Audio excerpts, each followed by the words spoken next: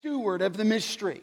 We said that he's a prisoner of Christ Jesus. He's in a Roman jail cell, writing right now, writing as a guard is chained to him, writing this book and writing the prison epistles, if you will. So he's a prisoner of that mystery. Verse 2 says that he's a steward of that mystery, that God put him over this mystery, that he was to be a manager of it, that he was to be a revealer of it. And we come this morning, that's my review very quickly, we come this morning to the third unlocking key, and we'll call it the servant of the mystery. Paul simply here is expanding the mystery of Christ from another angle. And it gives us a wonderful venue, if you will, into his heart and into his calling. It's possible that someone might have said, in regards to the prisoner and in regards to the steward, someone may have asked from the church that this first went to at Ephesus and then became a circular letter. Maybe someone said to Paul, "And who are you to tell us this?" Okay, you're the prisoner of Christ Jesus. You're the steward, but tell us a little bit more. He called himself a steward in verse 2. Now he calls himself, as you saw in the reading, in verse 7, a minister of the gospel. That's what he was. A minister or a servant, it says there in verse 7, of the mystery. He'll go on to declare that. And that's really what I want to look at this morning. Just that third point, the servant of the mystery. And I want to look at three compelling components of being a servant of this mystery.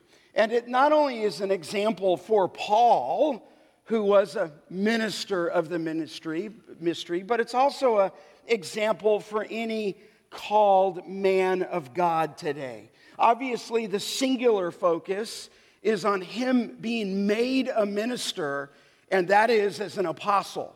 But certainly there's other features that come to those men who are called by God today. So let's look at those three compelling components. And I really want you to grasp this.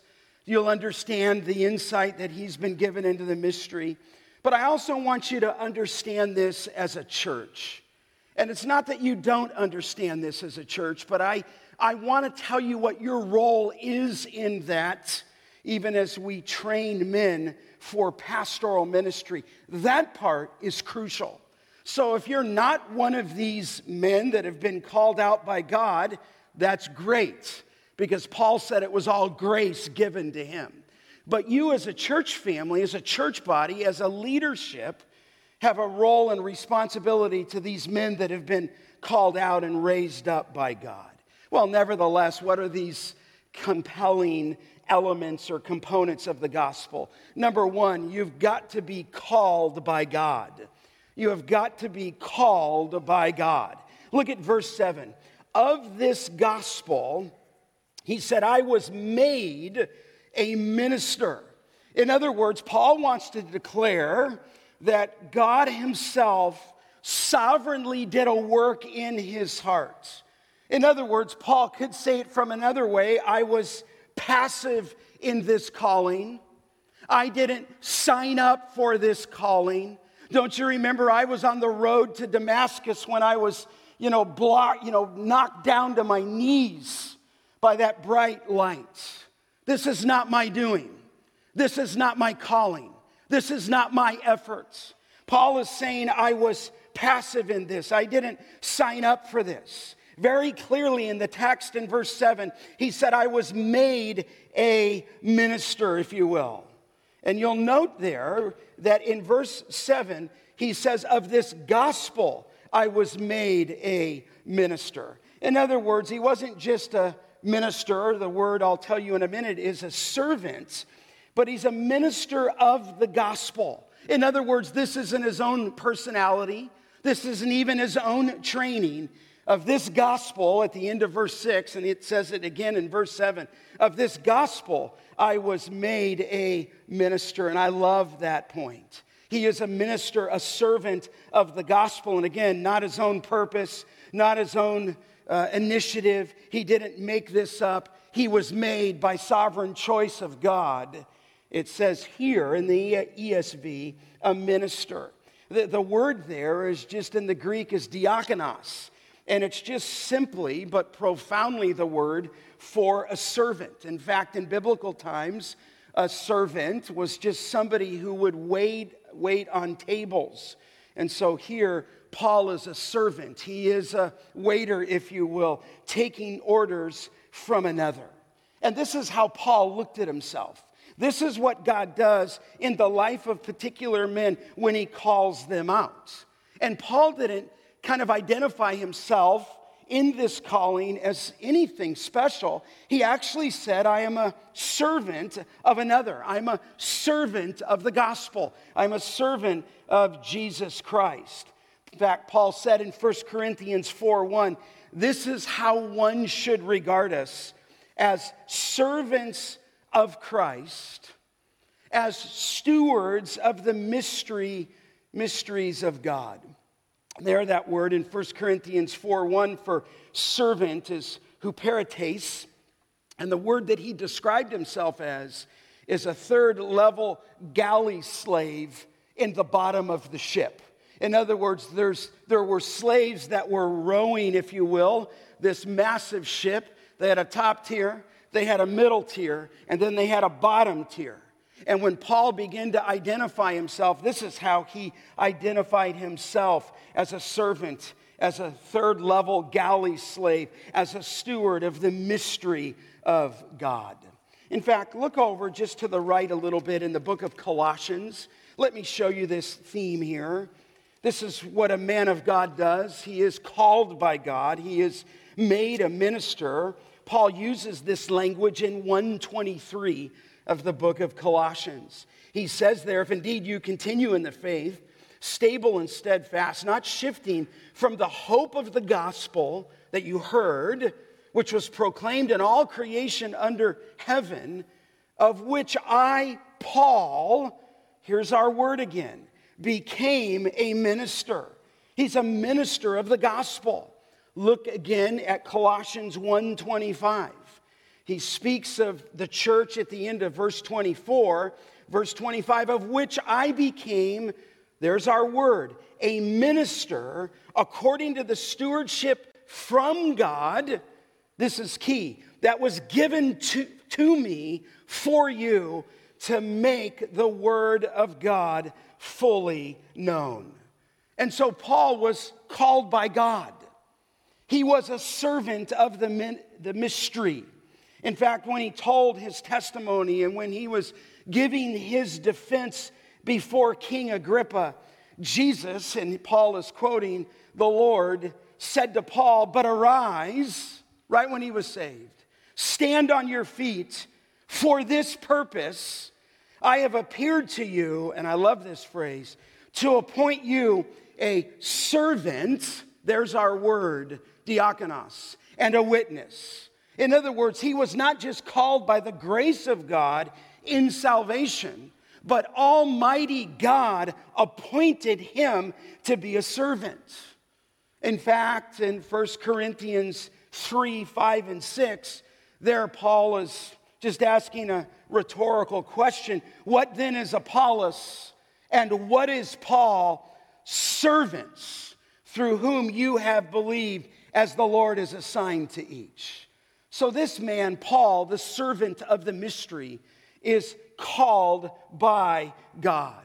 In fact, not only was he called by God, but he knew that calling, and certainly any man that would serve the Lord by indirect thought today must know that calling. Say, how fierce was his calling? 1 Corinthians 9, 16 through 18. I think you could finish the sentence when he said, for woe is me if I what? I preach not the gospel. He felt as though a curse was being pronounced on him if he didn't preach the gospel. Look back just one book. Let me just show you this ideal of calling in Galatians 1. In fact, he speaks there of his role of a servant. In Galatians 1:10, he said, "For am I now seeking the approval of man or of God? Or am I trying to please men? If I were still trying to please men," here it is, "I would not be a servant of Christ. For I would have you know, brothers, that the gospel that was preached by me is not man's gospel. For I did not receive it from any man, nor was I taught it, but I received it," here's the subject of Ephesians, "through a revelation of Jesus Christ. For you have heard of my former manner of life, or former life in Judaism, how I persecuted the church of God violently and tried to destroy it. And I was advancing in Judaism beyond many of my own age among my people. So extremely zealous was I for the traditions of the fathers." And then this, "But when he who had set me apart before I was," what? "Born, who called me by his grace." There's the thought. He was a called man of God. And I would say to us that no man should ever enter into the ministry unless one is absolutely of the Lord's calling in his life. So here's the first component. Let's just say he's called by God. But secondly, not only is he called by God, but he's gifted with grace and power. Gifted with grace and power. Look back at Ephesians 3:7. "Of this gospel I was made a minister," he says first there, "according to the gift of God's grace." And when he speaks here of grace, he's not speaking, at least in this context, of saving grace. Ephesians 2:8, I've made that clear to you. This is the grace, this was the unmerited favor of God given to Paul in this office as an apostle. He was given the gift of God's grace. God's grace, beloved, you know this, made him a servant. His education didn't make him an apostle, nor did his ability, nor did his giftedness, but profoundly, he was called, and here he was gifted by grace and made a minister. In fact, look, it says it there. He speaks of this gift of God's grace, verse 7. Look at verse 8. He says there, "To me, though I am the very least of all saints, this grace was given." In fact, if you look back at verse 2, "assuming that you have heard of the stewardship of God's grace that was given to me for you." It was all the grace of God. It was that stewardship that was given to him. Now you'll note there in verse 8 as he opens up, and I don't know how you would read that. There's a couple of ways to read that by way of intonation there. When he says in verse 8, "to me," and then he says, "to the very least," he goes, "I am the least of all the saints." I mean, you could say there, "to me, the very least of all the saints," but I don't think so. I think he's saying it that he's stunned. To me? I think that's how he's saying it. Though I am the very least of all the saints.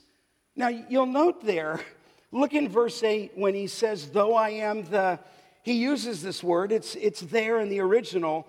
He says, "very least." Yeah, I just am struck sometimes that I think when Paul, he was just overwhelmed. He was called by God, but he was gifted by God with grace. He probably could have said the least of all the saints, but he uses this term. It's never used in any other place in the Greek language. He says the very least of all the saints. In fact, you can't even really have an English word. You would probably say leaster, which we don't have. We have Easter, but you would have to say leaster, and leaster is not a word here.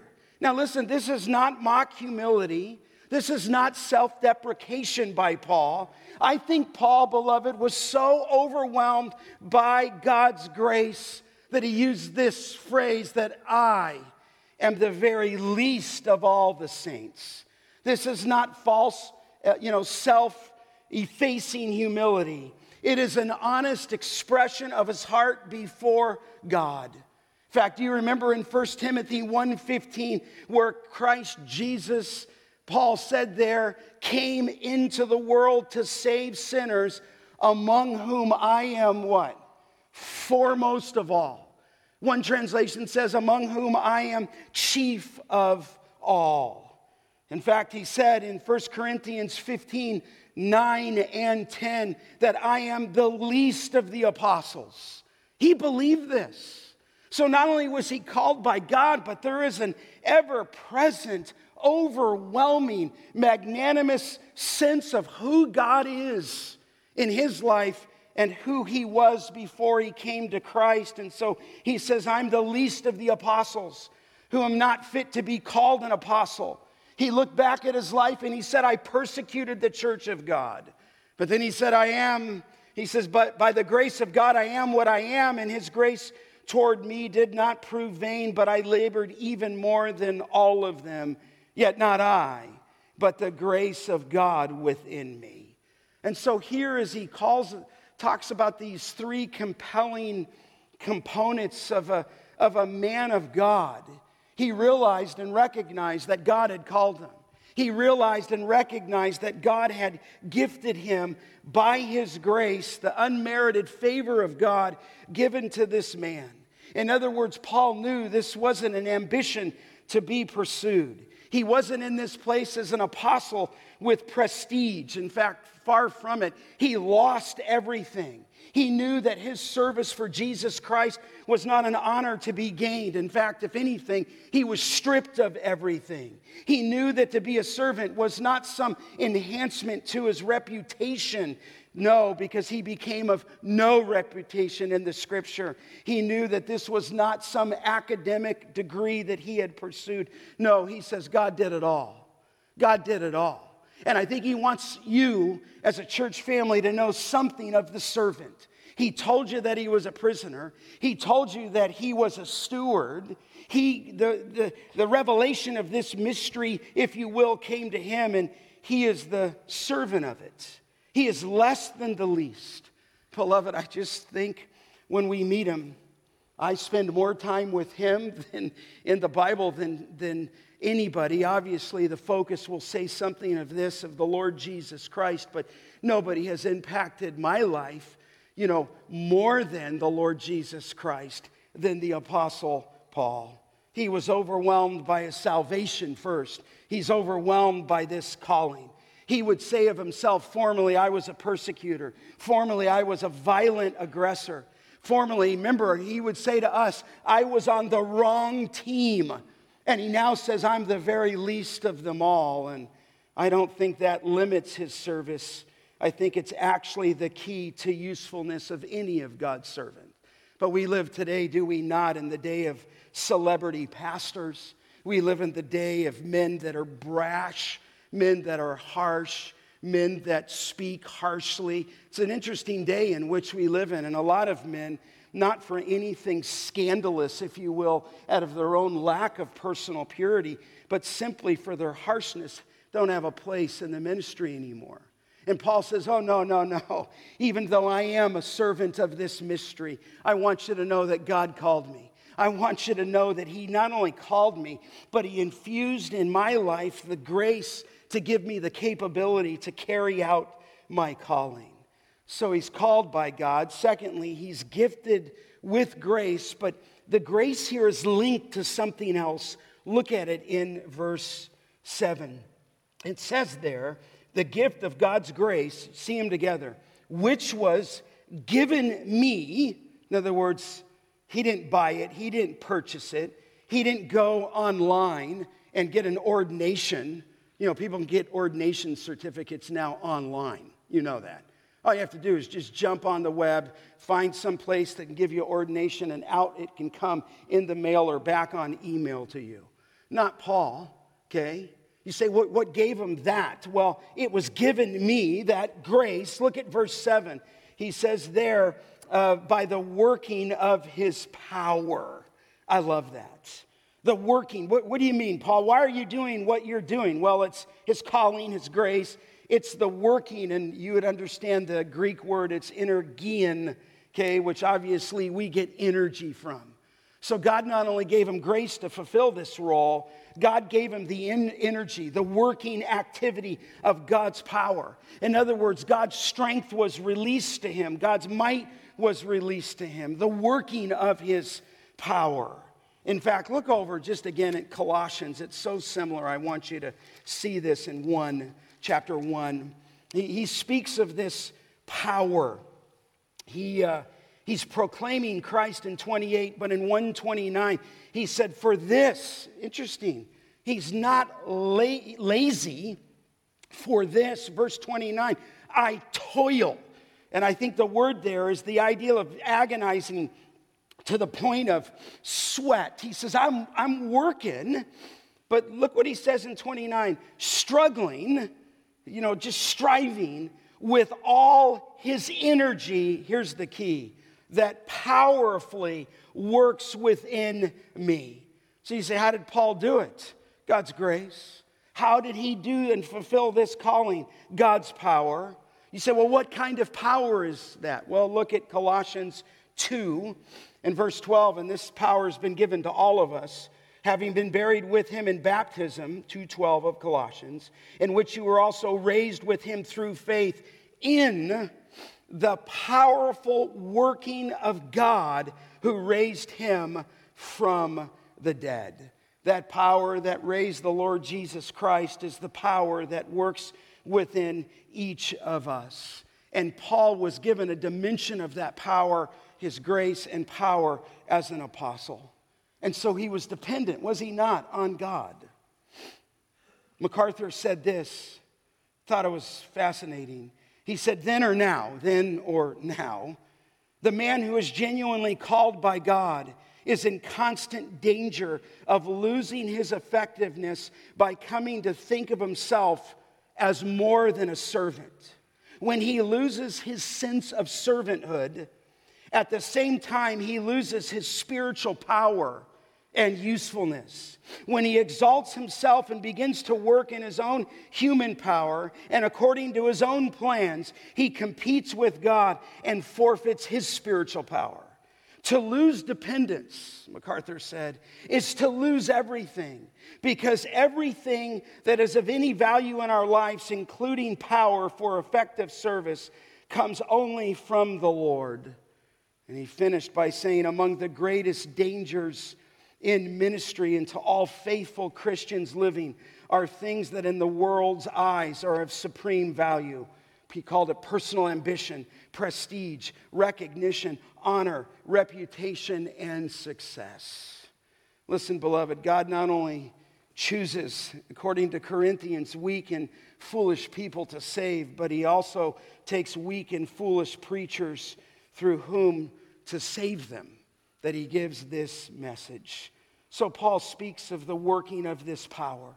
He wasn't some just robot. He was an apostle, but he was called by grace and salvation, called by grace in this idea of a minister. He was given, if you will, God's power working in him. It wasn't his own power. It wasn't his own calling, his own choosing, his own initiative.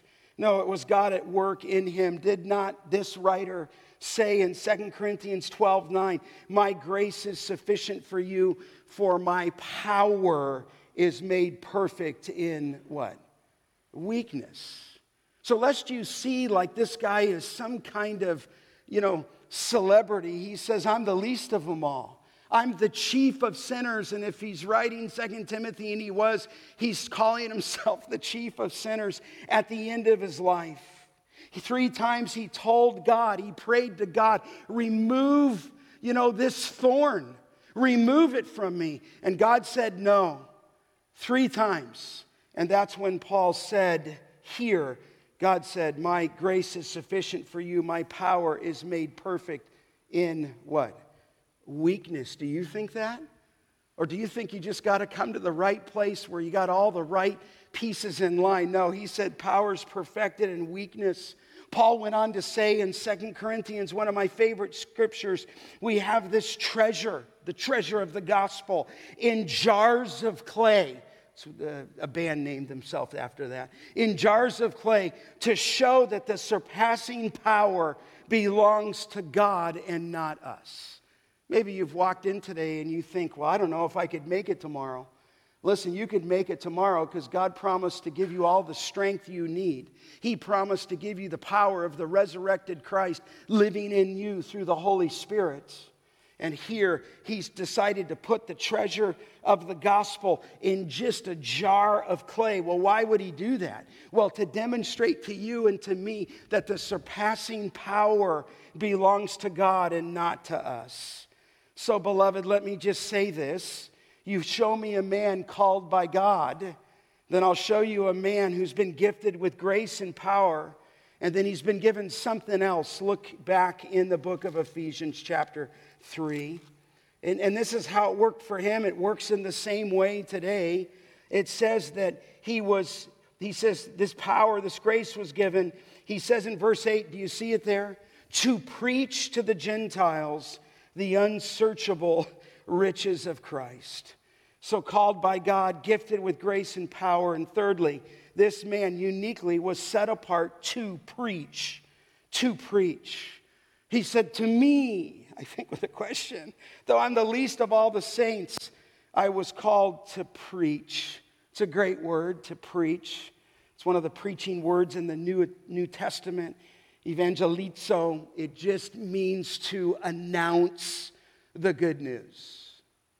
So if he was truly, and he was, set apart from prior to his birth, he was called, he was gifted, and he was set apart to do this, to preach, to announce the good news, to proclaim the good news. Do you remember, this is the same one who penned under the Spirit's control in Romans 10. How shall they call on him whom they have not believed? And how shall they believe in whom they have not heard? And how shall they hear without a what?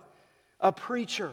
That, beloved, though this is a divine mystery, he is ever in the business of calling out men of God, calling them out by a sovereign work of God, gifting them with grace and power, but giving them an ability to preach.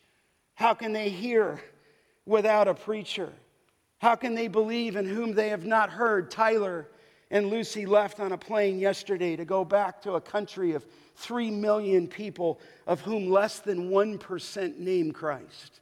If you want to know more about this, I think that Secret Church that Derek will be leading will be a great venue for you to see this. In fact, Paul himself was an apostle to the Gentiles, but he said in 2 Timothy 1:11, speaking of the gospel for which I was appointed. This is what he said. I don't know if I have this one on the next slide. I don't think I have this one. He said, of which I was appointed a preacher and an apostle. He was appointed a preacher. When God gets a hold of a man, calls him to ministry, he puts him in a place to be a preacher of the gospel, to be a preacher, to announce the good news. So specifically here, though, look again at the text. He was called to preach to, you got to see this, to the Gentiles. In other words, he was the apostle to the Gentiles. You say, well, when did he get this call to preach? At his salvation. Does it always happen that way? No, it doesn't always happen that way in every man's life today. But when he was called to Christ, struck down on the Damascus road, here's what the Lord said to him that day in Acts 9:15. Go, for he is a chosen instrument of mine to carry my name, here's the phrase, before the Gentiles and to what? Kings. So I think I said a week ago that he finds himself chained to a Roman soldier sitting in, we think it's Rome, I do. It's 5 years of Roman imprisonment, 2 in Caesarea, 2 more in Rome. And while he's chained there, and maybe a few more months, he's chained to this soldier. You say, well, why? Because he's not only fulfilling his calling to preach to the Gentiles, he's about ready to preach to King Agrippa in Acts chapter 26, fulfilling his ministry. In fact, I've got that on the next verse in Acts 26. I've appeared, he's giving his testimony, I think here right before Agrippa. I've appeared to you for this purpose, to appoint you, he's reciting Jesus' words, as a servant, as a witness to the things which you have seen me, and those in which I will appear to you, delivering from your people, that would be the Jewish people, and then this, and from the Gentiles, to whom I am sending you to open their eyes. So he was called and set apart to preach, but specifically to preach to the Gentiles. And you say, well, what did he preach? Well, he preached the gospel, but look again at the text in 3:8. He said to preach to the Gentiles. He spoke there of the unsearchable, I love that, riches of Christ. What do you mean unsearchable? It's one of those words. It's not used often. God was said to be unsearchable in the book of Job. But the picture here of the unsearchable riches of Christ is the picture of a reservoir so deep, if you will, that nothing can reach the bottom. In fact, the word unsearchable means unable to be traced, unable to be tracked out. So we have searchers. If you've gone on a bear hunt, and you might take a guide with you to get you where these elk are and to where these bear are, and these guides are guiding you. But when he speaks here of the person of Christ, he says the person of Christ is unable to be tracked out. The person of Christ, beloved, is so majestic, so holy, so glorious, so caught up in he, as the receiver of all the glory of God, is unsearchable. In fact, some translators don't know what to do with this word. And so some have called it, he's incomprehensible. Some have said the unfathomable riches of Christ. Other people have used it and said the unexplorable riches of Christ. Still another said of Christ that he is the inexhaustible Christ, that he is the infinite Christ, that he is the incalculable Christ. Paul used the word in another place. Do you remember in Romans 11:33?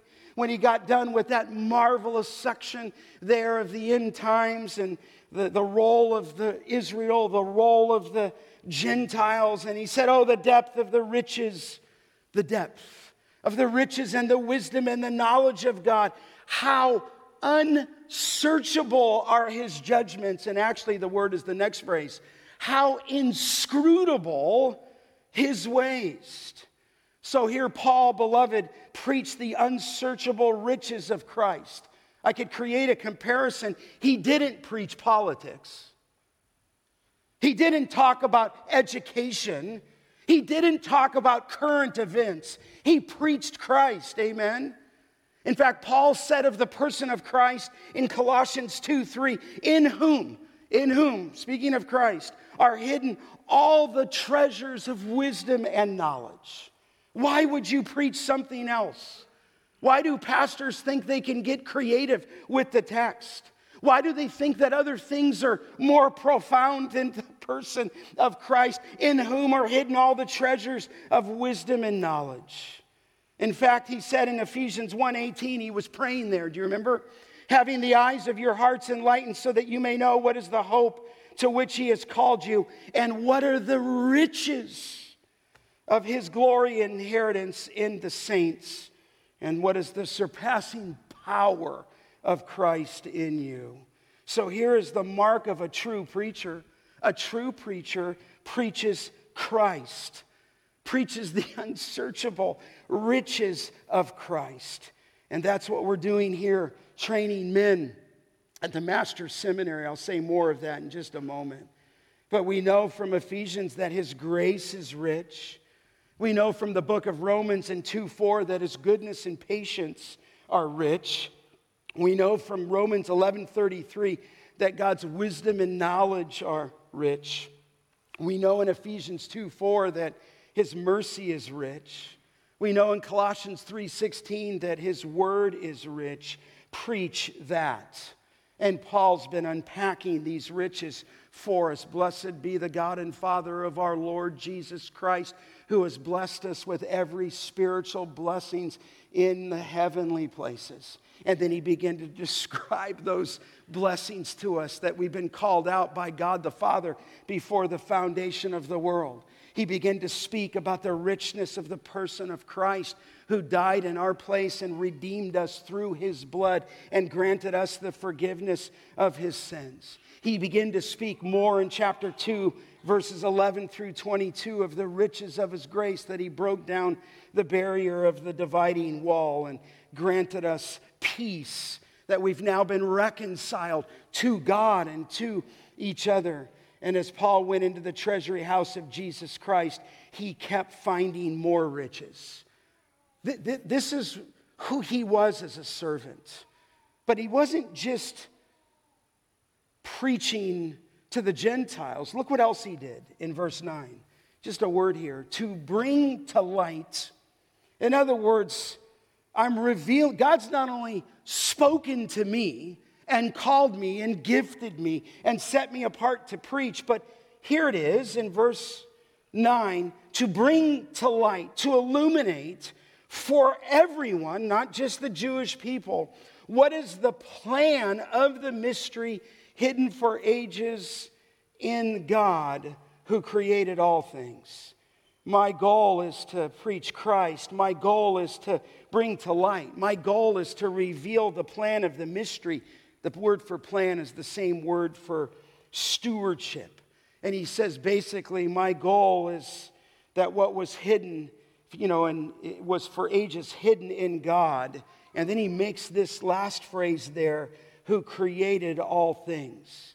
That namely, the one who created and revealed the mystery and the creator of the world are one.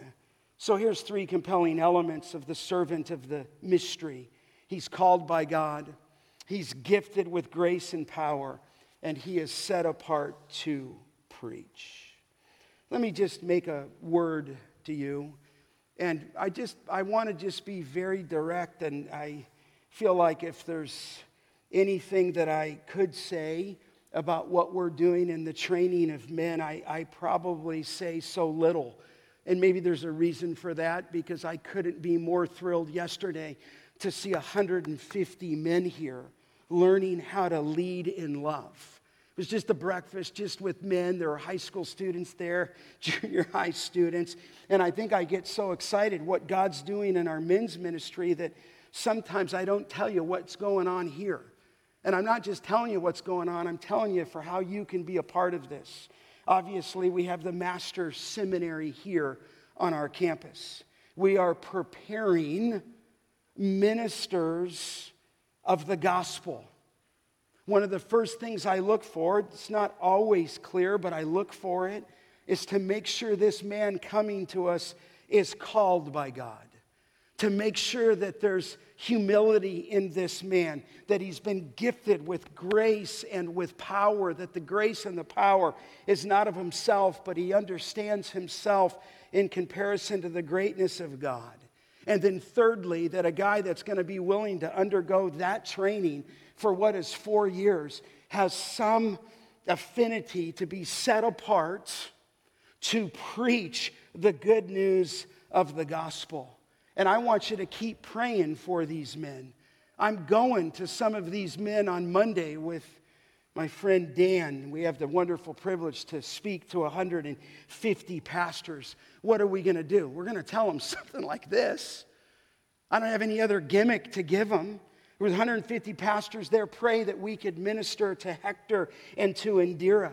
These are our own missionaries who are out in Mexico preaching the gospel. And then I have the privilege to go to Jeremy, who's preaching the gospel in Texas. I was with Dom last Sunday night, who's preaching the gospel at Grace Church of Monterey Bay. I was with David last Sunday night, who's preaching the gospel up in Ripon.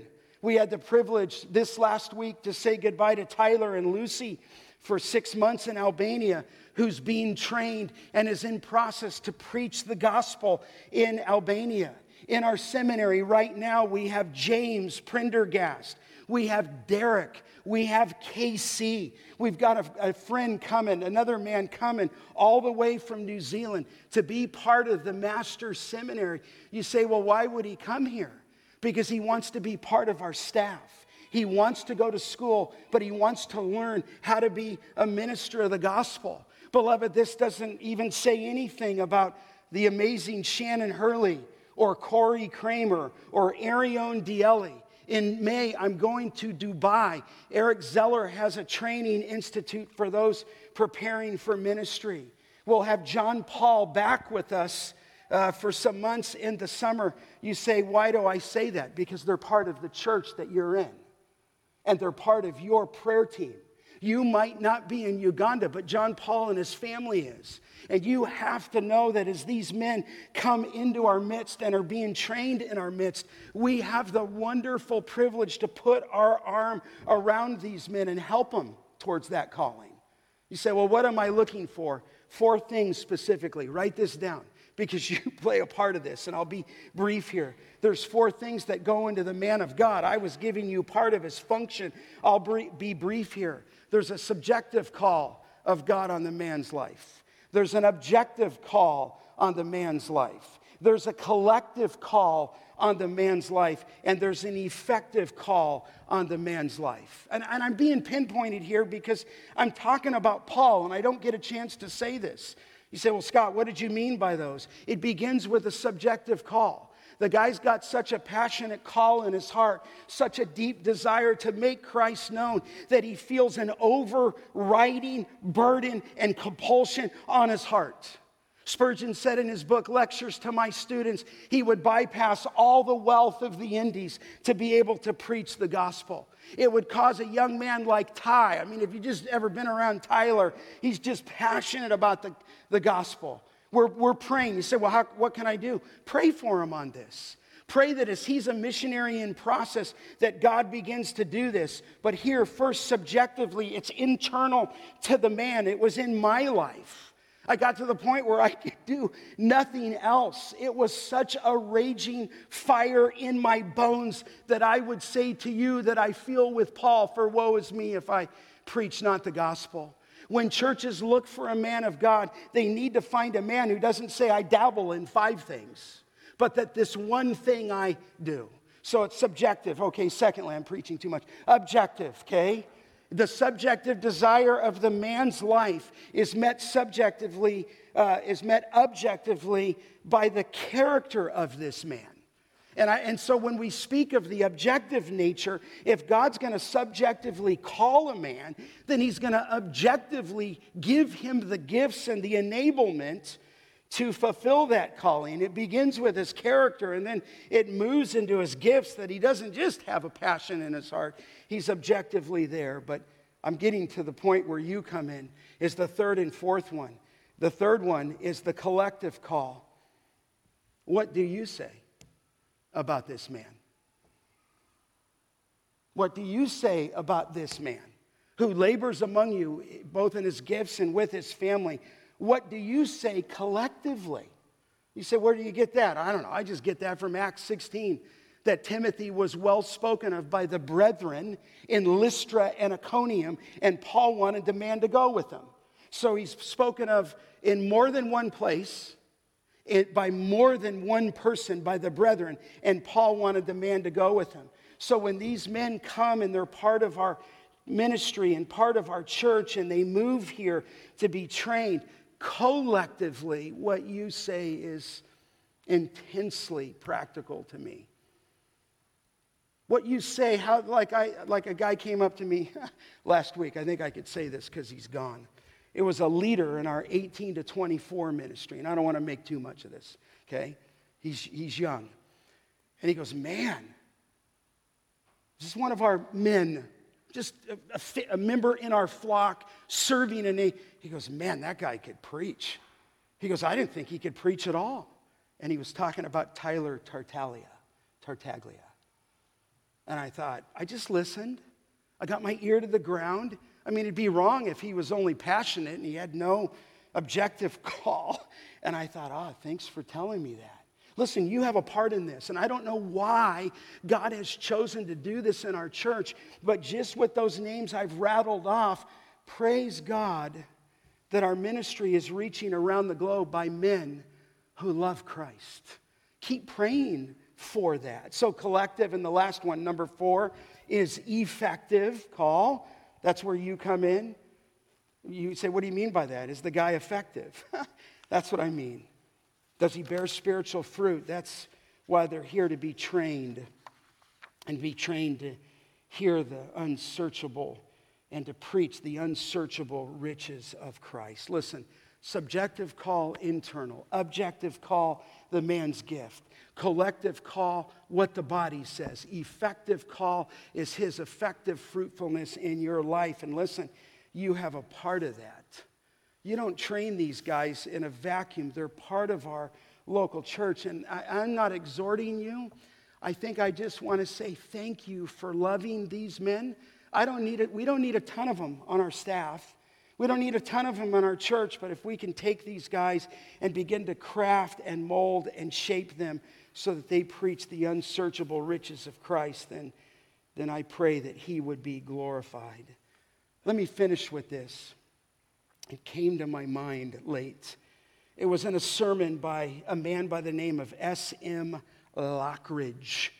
He was an African-American pastor preaching at Calvary Baptist Church in San Diego. He's since gone to be with the Lord, but I loved what he said about Christ, and I finish with Christ. The Bible says my king is a 7-way king. He said he's the king of the Jews. That's a racial king. He's the king of Israel. That's a national king. He's the king of righteousness. He's the king of the ages. He's the king of heaven. He's the king of glory. He's the king of kings, and he's the Lord of lords. That's my king. Well, I wonder, do you know him? David said the heavens declare the glory of God, and the firmament shows his handiwork. My king is a sovereign king. No means of measure can define his limitless love. No far-seeing telescope can bring into visibility the coastline of his shoreless supply. No barrier can hinder him from pouring out his blessings. He's enduringly strong. He's entirely sincere. He's eternally steadfast. He's immortally graceful. He's imperially powerful. He's impartially merciful. He said, do you know him? He's the greatest phenomenon that ever crossed the horizon of this world. He's God's son. He's a sinner's savior. He's the centerpiece of civilization. He stands in the solitude of himself. He's awesome. He's unique. He's unparalleled. He's unprecedented. He's the loftiest idea in literature. He's the highest personality in philosophy. He's the supreme problem in higher criticism. He's the fundamental doctrine of true theology. He's the cardinal message of spiritual religion. He's the miracle of the age. He's the superlative of every good that you choose to call him. He's the only one qualified to be an all-sufficient Savior. I wonder, he said, if you know him today.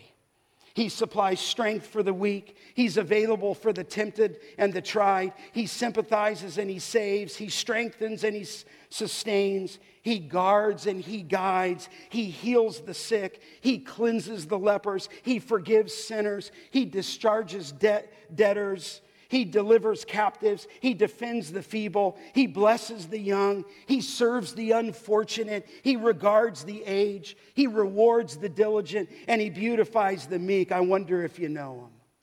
He said, well, my king is the king of kings. He's the key to knowledge. He's the wellspring to wisdom. He's the doorway to deliverance. He's the pathway of peace. He's the roadway of righteousness. He's the highway of holiness. He's the gateway of glory.